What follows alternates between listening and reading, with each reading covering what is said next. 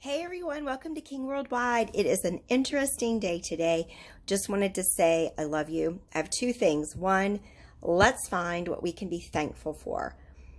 There is so much going on and it's easy to get distracted.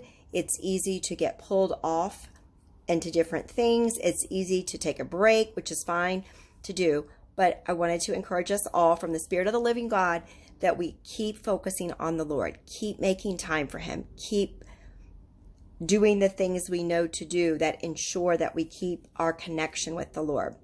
Yesterday, I was at a gas station pumping gas, and this simple example came up, and it's how to hear from the Holy Spirit. And you can practice learning to hear the voice of God in very simple things like pumping gas or directions, trusting whatever map source that you use. But this one was, some people just always fill up their car with gas to the full. Some have only a certain amount of money and they can only fill up to that amount. So what happened with me yesterday, the Lord was giving me this example because it didn't matter to me, honestly, if I filled it all the way up, and in my car it's like $80, $85, or if I just didn't.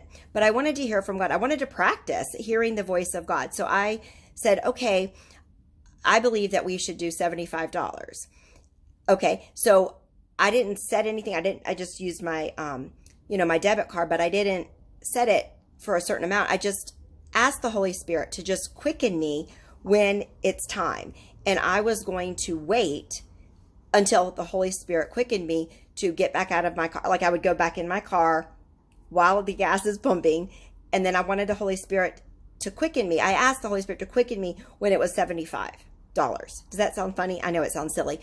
All right, so it's going along, and I just was praying in the Spirit, looking around, throwing away trash.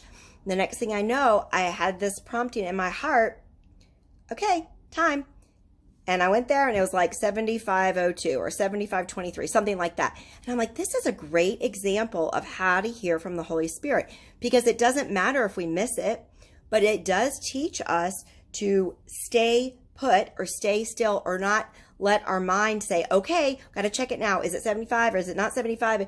Where is it? Where is it? Do you know what I mean? Now, some people might be already so brilliant that they know as far as how many seconds or minutes they've been sitting there to know the amount of, what price it's going to be or whatever. They might already calculate that. But what I'm trying to get at is there are ways in life where it doesn't have to be serious decisions, where we can just hear from God and we can practice hearing the voice of the Holy Spirit, so that when there are serious situations or monetary, huge amounts of money, that if we're, buying a house or, paying for college or giving to a ministry, etc., that we hear the voice of God. And that is how the Lord has taught me in 2012, 13, all the way since then. And I'm still practicing every day.